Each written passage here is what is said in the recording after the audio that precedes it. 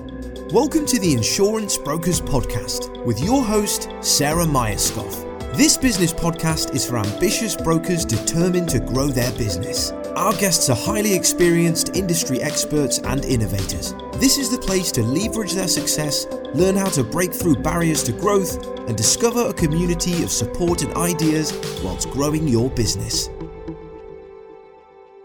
On today's episode of the Insurance Brokers Podcast, we are talking to Peter Blanc. Peter is the Group CEO of Aston Lark, and he has extensive experience in management buyouts, management buy-ins, mergers and acquisitions, having been involved at the top management level of all. Peter has had an incredibly varied and successful career and is a strong advocate of keeping a client focus within his business, but also personally within his work. His thoughts and advice on business growth, business focus and marketing strategy are insightful and incredibly valuable to growth-minded brokers in the UK. Good morning, Peter. Thank you very much for coming on the Insurance Brokers Podcast. Good morning, Sarah. I'm quite excited about this. So loads of questions for you, and I spent most of the night thinking new questions up. Cool. But essentially, let's start with your experience of MBOs. Okay, well, I did my first MBO in 1999, and it was the classic MBO where a bunch of retiring directors wanted to sell the business, and they wanted to look internally to see whether there was anybody in the company that would be willing to take the business on. So myself, together with some colleagues, went to see the bank.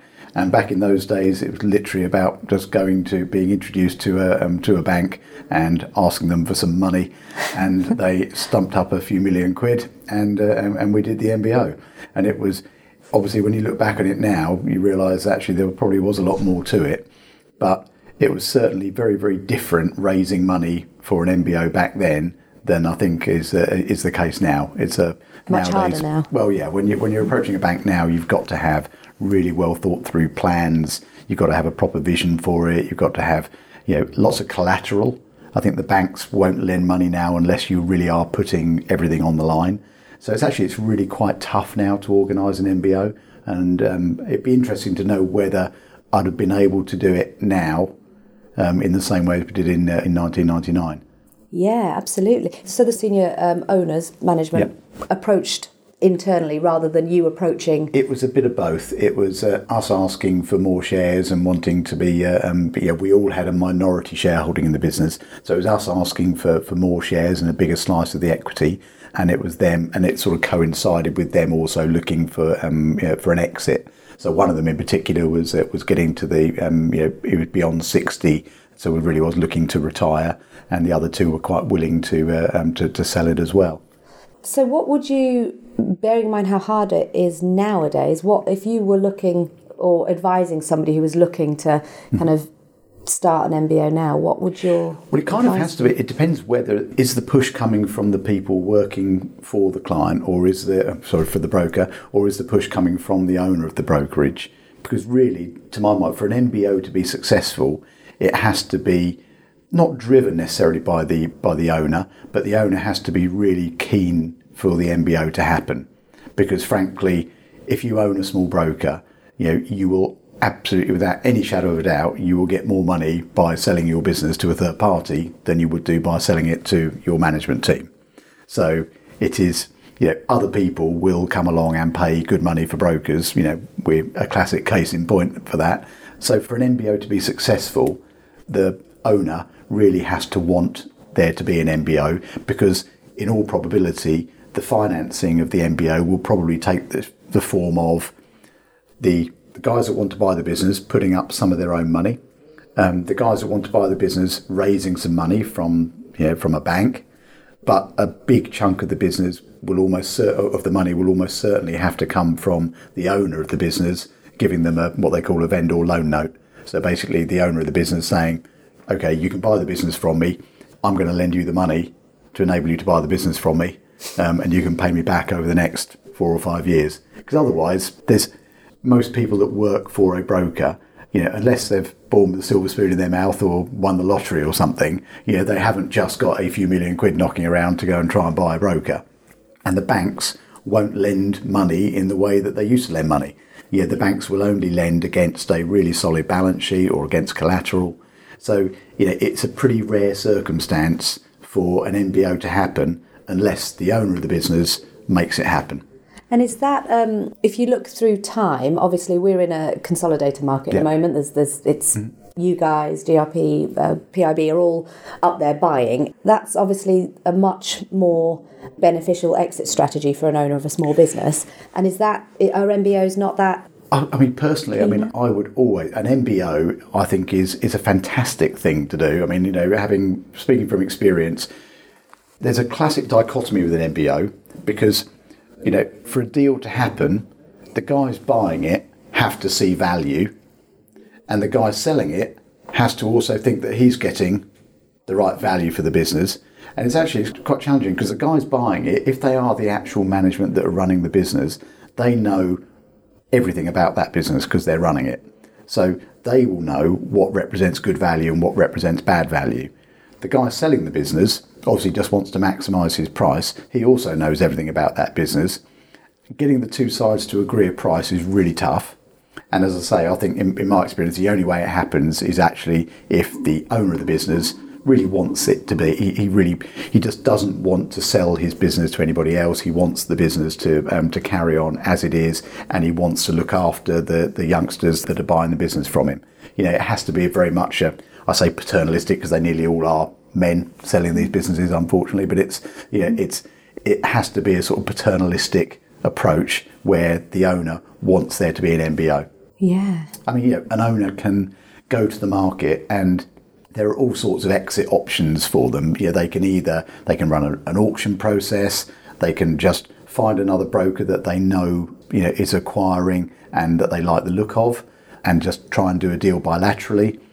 They can sell to somebody from outside the industry. They can sell to another, an MBI team, a management buy-in team. So there are loads of options out there and all of them have their own attractions and merits. If you were a small provincial broker at the moment and you were looking at an exit strategy, what would you go for? That's obviously... I think it would depend. If I had some people working for me that I thought were really good, were great with clients, and I wanted to look after them and make sure that they had, a great future, then I would certainly try and explore the MBO option. Maybe that's just me, but it would be really lovely. I mean, I know I've got lots of people that work for me in Aston Lark, and there are some people that you think, they're great with clients. They'd be really proud of this business. They'd really take it on. They'd do great things with it. And actually, if I could afford to take the hit, then it would be lovely to organise an MBO. And I think the way to do it would be to get them to go and raise whatever money they can. So, remortgage their houses, make sure they're putting some of their own money in because, you want them to be accountable and really aligned. See what money they can go and raise from the bank to finance the deal. But then the balance, would be me saying, okay, you can buy my shares, but obviously you haven't got the money to buy them right now, but you can buy them off me over the course of the next 5 years. So agree a price. And then over the next 5 years, out of the dividends from the company, you're going to pay every penny of dividends over to me. And after 5 years, I hand you the keys. So I think that would be a great way of doing it. But that's only if you've got people working for you that you think could run it, should run it, and want to run it. That was my next question. What is could, would, and should? Because there's the classic dichotomy I have seen in the insurance world of being really phenomenal client-facing sales, new business versus the business head, and they are two very distinct.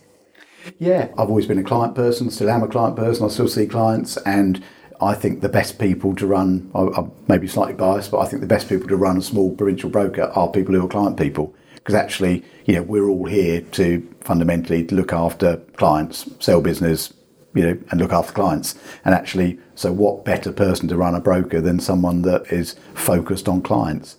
So that's, it's a personal view. It's not everyone agrees with it. I mean, I remember another guy that ran one of the consolidators said to me a few years ago, Peter, you've got to drop your clients. What are you doing? Still seeing clients?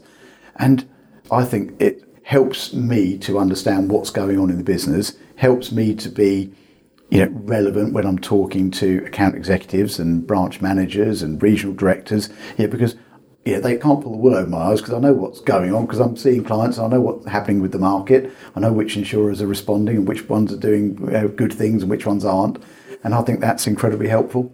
How do you balance that, though, with running what is now a very you have to have really good people. And it's, when I say I look after clients, a lot of it is the team do the actual work, but they'll just run it by me and they'll just say, oh, well, look, this is what we're proposing for that client. And I'll say, yeah, all right, I think he'll be happy with that. Or no, go and do it again. Or no, actually, he'll hate that, so try harder.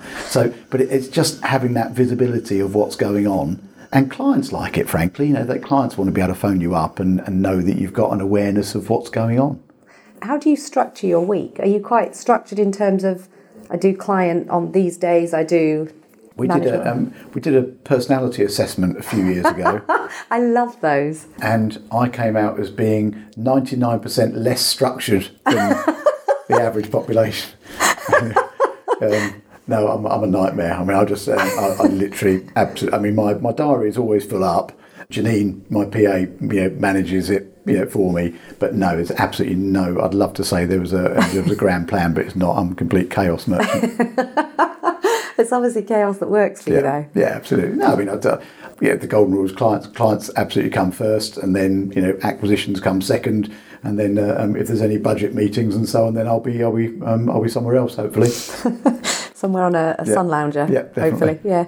Having good people around you is really difficult, I think, from what I've seen and actually from my own experience from running non-insurance businesses. How do you find them and keep them on board? Because there's a whole culture piece around that, isn't it? And from what I've seen of Aston Lark, you guys have got that right. How? What have you done? I think we've got it right in parts. I think one of the things that we do, probably comes from my history of doing an MBO. I think when you do an MBO, you get real share ownership and alignment. So you get the key people owning shares in the business. And we've now got that. We've now got 130 of our staff have got shares in Aston Lark. Wow. So they're all proper shareholders. So, they've got a genuine, real financial interest in making sure the business is successful. And I like to bring people on, have them train up, grow their careers with Aston Lark, and make sure they know that, look, if you grow your account to X, then, we will make you a shareholder in the business. And then, you can actually still build up a real, genuine, capital asset over time that one day will be enough to pay off your mortgage. It's kind of, getting them to act like owners of their own business. And that's really interesting because that's almost a mentorship in business as well as the sales. So when you talk about the management buyouts and having the right people, you've mentored them through that process. They understand the process of what comes in, what goes out. Oh, I think there's in the UK, I think we've been poor. I wish, God, do I wish that I'd known when I was 18 what I know now about corporate finance, MBOs, and about the way companies work and so on.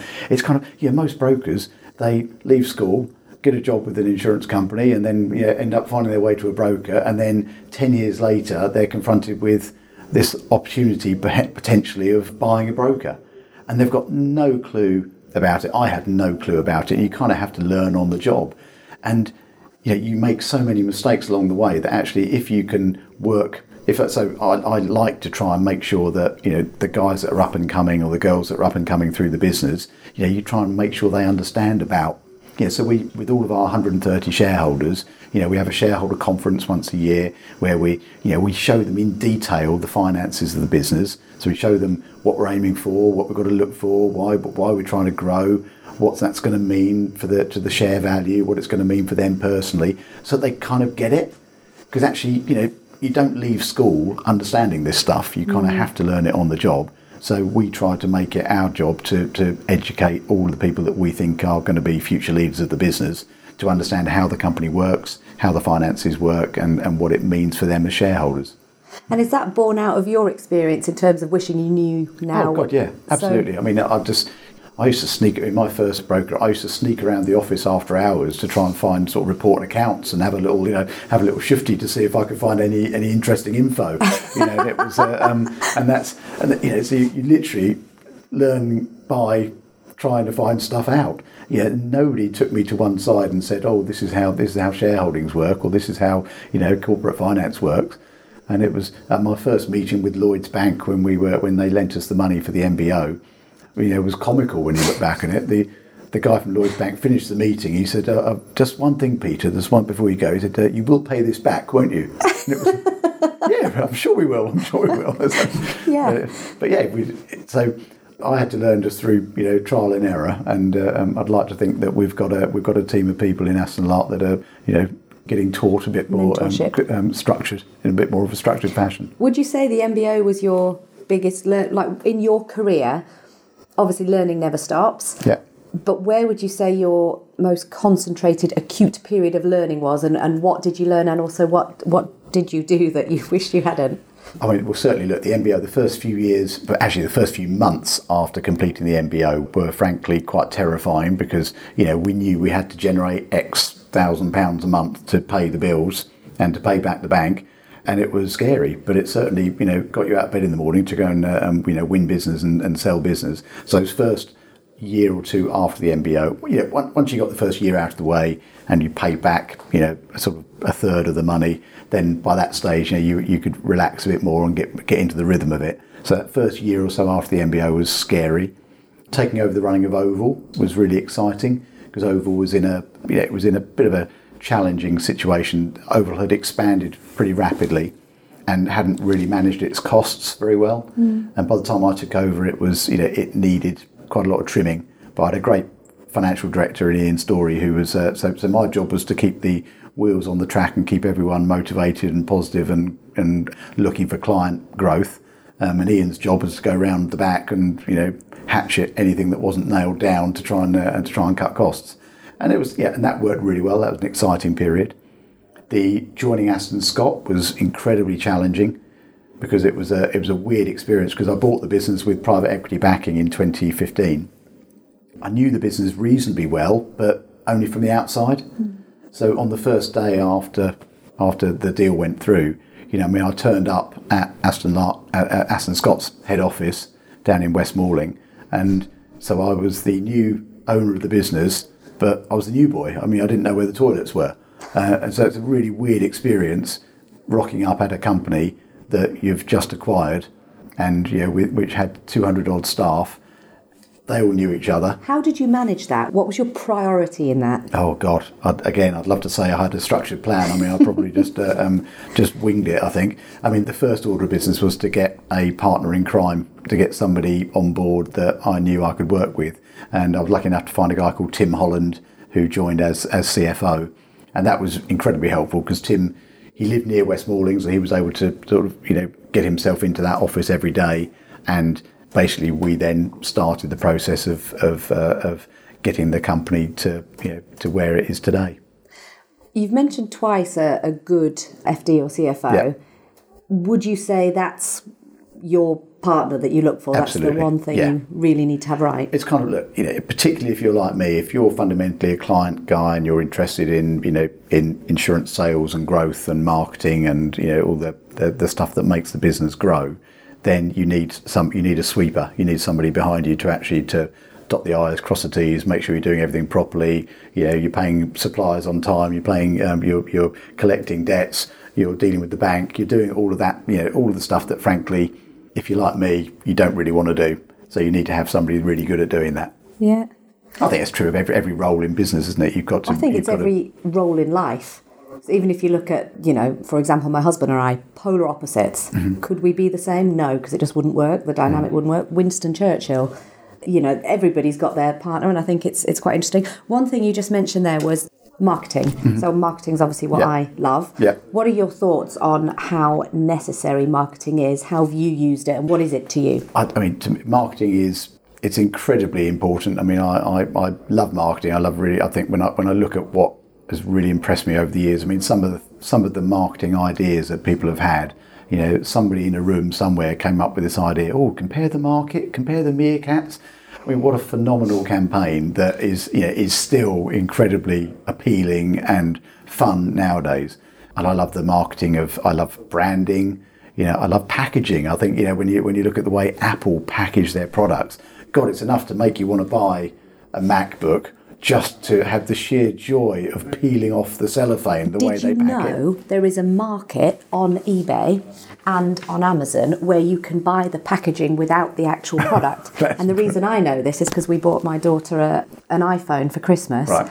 We didn't buy her an iPhone, we gave her one of our old ones that she doesn't know is old one. But we packaged it because we're those parents. I know, right? But it worked. A dream. A whole market just for the packaging. But I mean, it's funny. I remember I used to have a colleague in FMW, one of the guys that was, he was one of the shareholders before the MBO, and he hated spending money. He was really, really tight-fisted. And I remember we were looking at getting the logo for FMW revamped, and he gave me a real drilling out, what a bloody waste of money, what on earth you wasted some money, clients don't give a monkeys about that. And then I pointed out to him and said, so, Paul, you drive a BMW, don't you? But what made you drive a BMW? It's, well, because they're the best. So how do you know they're the best? And just pointed out what was completely obvious. Actually, he used to wear Boss suits. He had flashy watch. BMW car. He fell for all of the branding out there, and yet he couldn't see that actually, branding is clearly important. It's important to everybody, and do it's you important think it's for every important business. small brokers? Of course so. It's important, but in a different way. As a small broker, you're never going to have brand awareness that the compare the markets or whatever are ever going to have. And frankly, even the big brokers don't have that. I could stop 100 people on Colchester High Street and ask them whether they've ever heard of Aon or Marsh, and most of them won't have. So even the biggest brokers haven't got brand awareness. But what you've got to have is brand quality, so that actually when a potential customer comes across your business, everything they see about you is quality, and they think that it gives people a perception of how they're going to be treated. We have our tyres changed at a local place.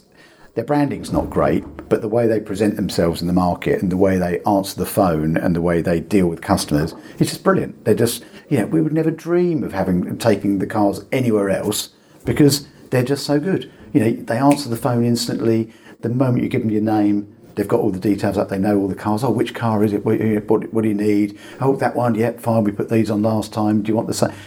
Everything's up there. And that's marketing. It's how you actually present yourselves to the outside world.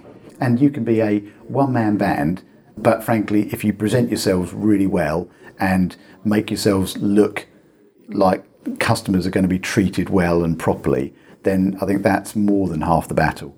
So if you were an MD and a broker, I don't know, 1 million GWP, yep, and not a massive amount of profit, not really spending anything on marketing, yep, just new business, you've got 3 account execs, whatever it might be, what would you say they would be a good thing for them to look for? Well, to do? It's the number 1, 2 and 3 and 4 thing to do is to specialise.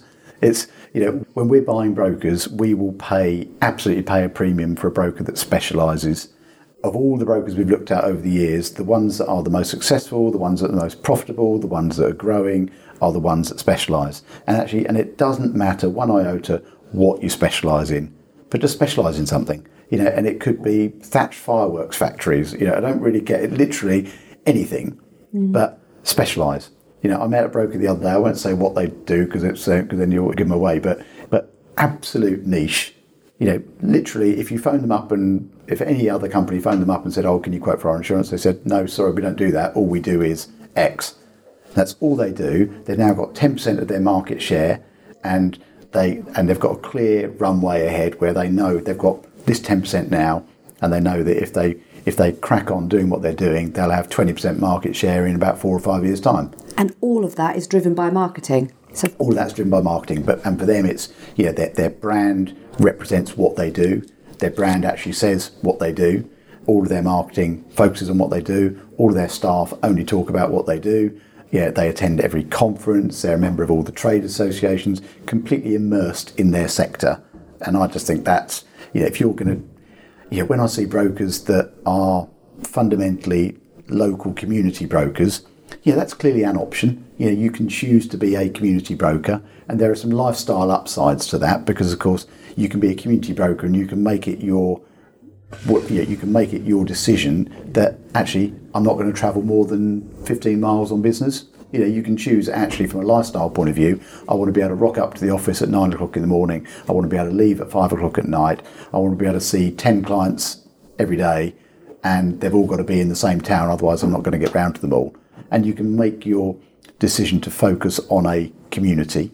And if you do that, well, then make sure your branding reflects it and make sure that your marketing reflects it. And if you say, we've got a branch in Padstow and their USP is we're in Padstow, and they insure other businesses in Padstow, that's what they do.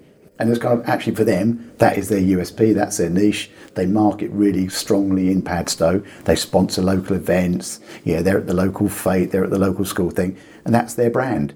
And that's kind of, that works for them.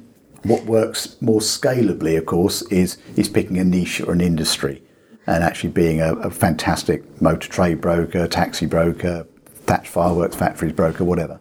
And is there a danger if you are the local community broker? And I ask because I've seen the idea is the local community broker. The reality is general commercial insurance. Yeah. And there's a complete misalignment between who you think you are and who you actually Absolutely. are. Yeah, I mean, certainly. Look, most of the small brokers we see, when I get called up or get an intro into a broker, you might want to talk to this broker. And when I look them up on the website and it's Jeff Blogg's Insurance of, small town somewhere, and they've got 10 staff and their website says all types, specialists in all types of insurance, personal, travel, motor, home, business, commercial, caravans, blah, blah, blah, blah, whatever. My heart sinks a little bit because you just know exactly what you're going to find. You're going to find a broker that's buffeted by external forces. Their fortunes ebb and flow based on what comes through the door, and it's entirely left to chance, completely random, and their marketing campaign might be advertising in the local rag. It's kind of, that's a moribund business nowadays. That's not good enough. If you want to be a community broker, then be a proper bloody community broker.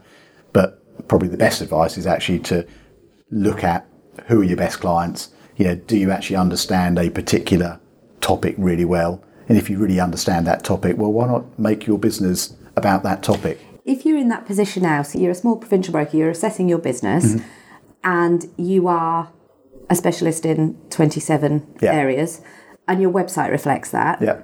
Would you do a branding change so your website reflects the niche, even if your actual doesn't, so that you can start to move towards that? My little confession, when we were running FMW, we ended up dividing up the business into 5 niches. So we had FMW Transport, we had FMW Construction, FMW Media, FMW Property, and FMW, I think we had a general one. But basically we had 5 niches. So we created specialist teams within the company. So we had about 50 odd staff, and very roughly they were divided up into sort of 5 teams of 8 to 10 people. And those 8 to 10 people only did transport clients. And that it became really beneficial because when clients phoned up, they were only ever speaking to somebody else that also understood transport. And did you put a marketing strategy behind each of those niche campaigns? So we had different colours. So the transport team had their logo was red, I think, from memory, and then the construction team had a blue logo. So it was all branded FMW Transport and Logistics. The construction team was branded FMW Construction, and we became a multi-niche specialist. Because of course it's all very well saying, yes, I'm just going to specialise in shed manufacturers, but there are only so many shed manufacturers. So you kind of over time, if you become really successful at doing shed manufacturers, you might want to think about also having another string to your bow. And we ended up with 5 strings to our bows of different specialisms. And that's what I find really interesting, because if you are 8 to 10 strong at the moment, you don't need to have 27 niches. No. Start with 1, build it, but in your 5-year trajectory, that's when you start to add in other niches. So marketing becomes the fundamental force behind even your business plan. Yep. That's what I find so interesting, but also so frustrating. A lot of people don't follow that. Most brokers are, there are 2 types of brokers. There's process-led brokers and marketing-led brokers, and most brokers are process-led. They do what's in front of them, they deal with existing clients, and of course, it's easy to pontificate on what a broker should do, but of course a lot of the time brokers are stuck it's the classic thing. Most brokers are too busy working in their business to work on their business.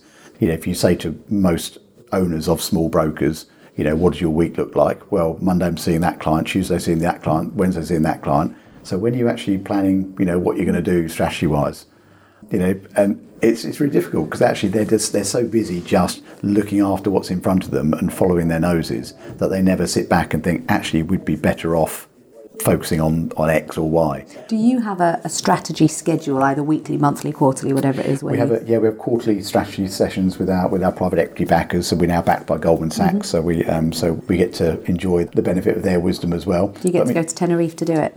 No, nothing like that. We get to go to Goldman Sachs HQ in London. So nothing so glamorous. But do you get cakes though? Oh yeah, we get cakes. Okay, good. Years ago, when we were devising this multi-niche strategy for FMW, we used a guy called Tony Cornell, who at the time was a sort of a bit of an industry legend, and that was an incredibly helpful session. I forgot how much we paid him. Not a great deal of money. I think it was a sponsored deal from one of the insurance companies. They agreed to it, and I'd definitely encourage any broker to take external advice. There are some really good people out there that have been there and done it. Absolutely. There are people that have been there and done it in the sector that really get it, and they can actually help you look at your business afresh. And actually, for that classic broker that's got 10 staff, they should actually get, maybe not all 10 staff, but certainly, who are the potential, the movers and shakers in that staff. Have they got a youngster? Well, for God's sake, drag them into the room as well. Pick a day, have a brainstorming session, get somebody else to man the phones for the day. Pick a day where you really look at your business and think, right, who are our best clients? Which ones would we love 100 of, and which ones would we be happy to see the back of? Are we doing a load of work for clients that are never, ever, ever going to earn us the money? We made a decision years ago that we wouldn't take on any clients that were going to earn us less than £1,000. That's going back 20 years. So that's probably the equivalent of nowadays saying we're not going to take on any clients that are going to earn us less than £3,000 or £4,000. And it was quite radical at the time because we had lots of business that was smaller than £1,000. But we went to all of those clients and said, here's the thing, we can't give you the service we want to give you because we're only earning £300 from you. If you want, we can carry on looking after you, but we're going to have to charge you a fee so that we are earning £1,000. Or at next renewal, we'll, with lots of regret, shake your hand, wish you all the best and help you find another broker. And the upshot of that was really interesting. We ended up keeping about 80% of the clients. Wow. So most clients agreed to pay the money. So we couldn't believe our luck. I mean, the first year after it happened, it was absolute bonanza. We thought, bloody hell, why on earth hadn't we done that before? We lost 20% of our volume and increased our profits by about 30-odd%, literally just by saying, yeah. And of course, when you do that, you have to get the delivery. You have to be giving a good service to start with. If you're not giving a good service, then it's a very dangerous game to play. But if you are confident that you are genuinely looking out, and we thought, what, we're running around, we're rebroking every risk, doing the very best job we can, but we're only earning £200. We can't do it for that. So we said to those clients, look, we'll carry on running around for you, we'll carry on doing what we're doing, but we need to earn £1,000. So if your premium's only £2,000, okay, well, sorry, we're going to charge £1,000 on top so that we can do what we're doing. And amazingly, lots of clients agreed to pay it. So a few years later, we upped the threshold again. And that's still the way we work nowadays, is that you make sure that you're earning enough to be able to give a great service. And there's a whole process thing that comes before that, which is knowing how much you earn, how much time you spend, what your most profitable accounts are, how many policies you're holding, all of that stuff. Being able to put your finger on that information is sometimes not as easy as... Nowadays it's a hell of a lot easier than it used to be. I mean, it used to be, frankly, you'd use the inch test. You just look at the files when they're on the desk, and actually if they were, if it was about an inch thick file, you knew you had to earn a couple of grand. If it was about a 3-inch thick file, you had to earn about 15. And it was as simple as that. Nowadays it's a little bit more, it's a little bit easier. We use a proxy to show us workload. And what I mean by that is we're on Acturis as a broker system. Acturis records, it's got a thing called the electronic file, so that every single action you undertake for a client is recorded on the electronic file. So we very simply add up how many actions we take on each client's electronic file. We work out internally, so if an office generates X million pounds worth of revenue and they undertake X 100,000 client activities, then the average income per client activity is 25 quid or whatever. So then you look at any client's activity record, and if you're undertaking 100 actions for them a year, typically, you've got to make sure you're earning 100 times 25 quid as a minimum, so that you're so that at least they're an average earner. And it just gives you an idea of where there's a problem, because sometimes you find that you'll have a client, it might be typically it's a problem in the haulage sector where you're doing a load of claims work or a load of admin on vehicle changes, and you're just not being paid for it. And it can lead you to either having a conversation with a client that says, really sorry, but we're going to have to charge you some more money because we're doing all this work and we're not being paid for it. Or it leads you to probably a more sensible conversation, which is to say, Mr. Client, we're doing all this work, but this is nuts. There's a more efficient way of doing it. Why don't you do your MID yourself? Why don't you report claims direct from the roadside, which might actually help your claims experience? So it just guides you to take actions to either make sure you're earning enough or to reduce the workload so that you're earning enough. And by reducing the workload, adding value to the client. Yeah, no, I think that's a really interesting way of doing it per office, and I can think of some quite easy systems you can put in place, particularly if you're only 10, 15 strong, and how you can manage that information. Oh, it's actually, it's one of those, when I give up work as a day job, I'll probably go on the old consultancy circuit, going around to brokers and sharing all this stuff, because it's quite, it's not difficult. It's not that, it really isn't that complicated. It's just that most brokers haven't got the time. And how do you help them with that? Because whether you've got the time or resource is a big problem, but there's a bigger problem that sits behind it, and it's mindset. Yeah. Because if you can get the mindset right, you'll find the time and the resource. That's the problem I'm facing at the moment. Have you got any advice to me to help people with mindset that alleviates time and resource? You've got to find brokers that want to achieve something, and you're not going to win with all brokers, and there are lots of brokers that have got it's just a lifestyle. And actually, I met a broker recently that would be a lovely little acquisition for Aston Lark, but you know what, they're just happy bumbling along as they are. They've got their life the way, and you can't knock it in a way. They're actually doing, what they're not that frustrated by their lack of success. They're actually quite comfortable, and that's probably the biggest challenge to overcome. Is the comfort zone stuff. What about the people that are in overwhelm? I really do want to grow this, but I am so overwhelmed by life and everything that's happening that actually you telling me I need to find someone to do this, or I need to process this information. It's really difficult, and it's kind of, there's a whole psychology around that, isn't there, around how to deal with people, because it is worry. It's, we talk a lot nowadays about, mental health in the workplace, but, you see a lot of small brokers that, are clearly up against it.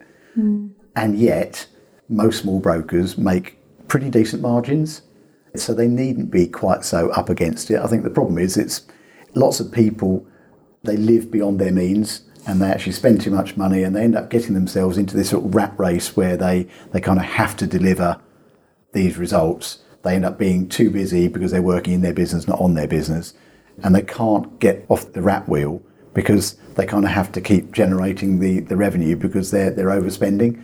And actually, in a funny kind of way, they need a bit of mentorship that says, tone down your lifestyle. Just make life easier for yourself by living within your means, and then you can actually take the time out from your business to improve it and get it working properly, which is a damn sight easier said than done.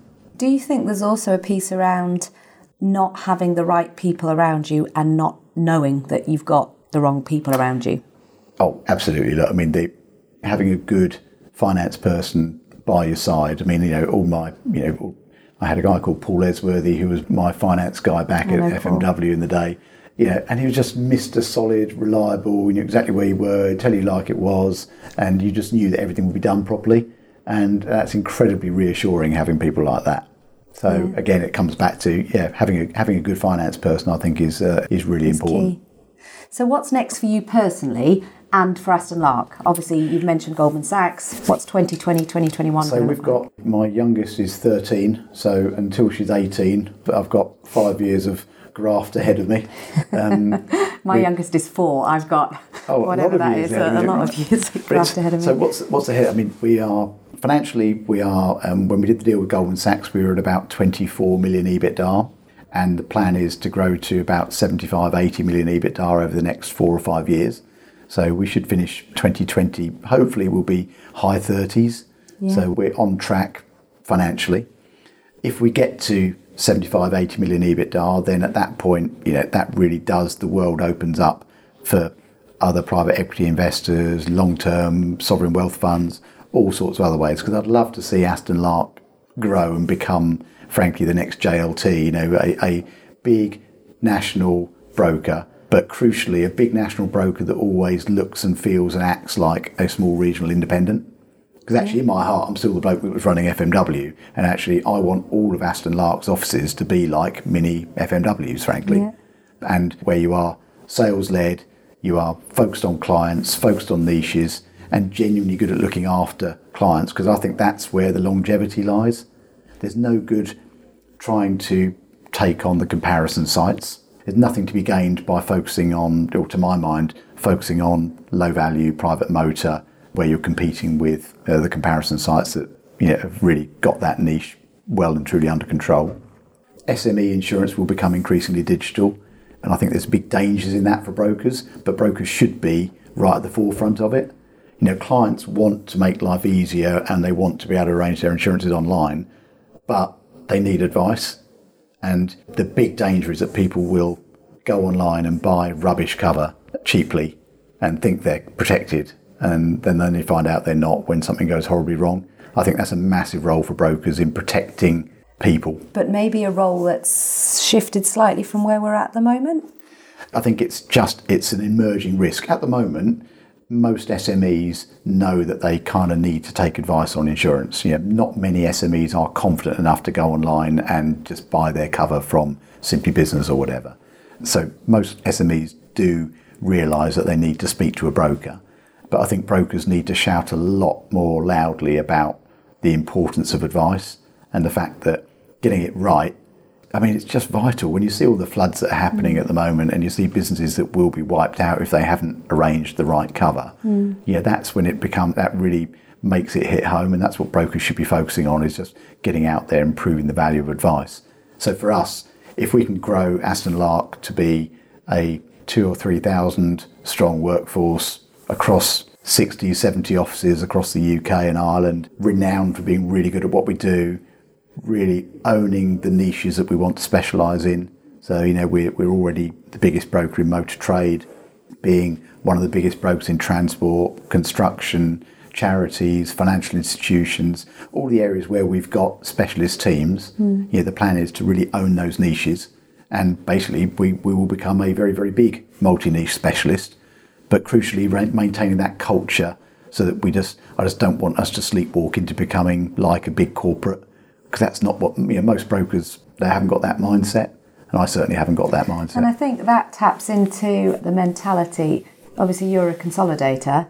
You want to buy businesses with a mindset which are, by virtue of who they are and how they've grown, exactly that. So you are an attractive option for an exit plan, because you want to feel that what you've built will be continued in the way Absolutely. It is. So. Look, over the last year, we bought some businesses we're really proud of over the last few years. But last year in particular, we bought a business called Protean Risk. It was a Lloyd's broker specialising in financial institutions. Really niche, really focused, really on their game, really growing well. And you think that's exactly the type of business we want to buy. We bought Jobson James up in Birmingham, and they insure 15% of the UK's rail infrastructure.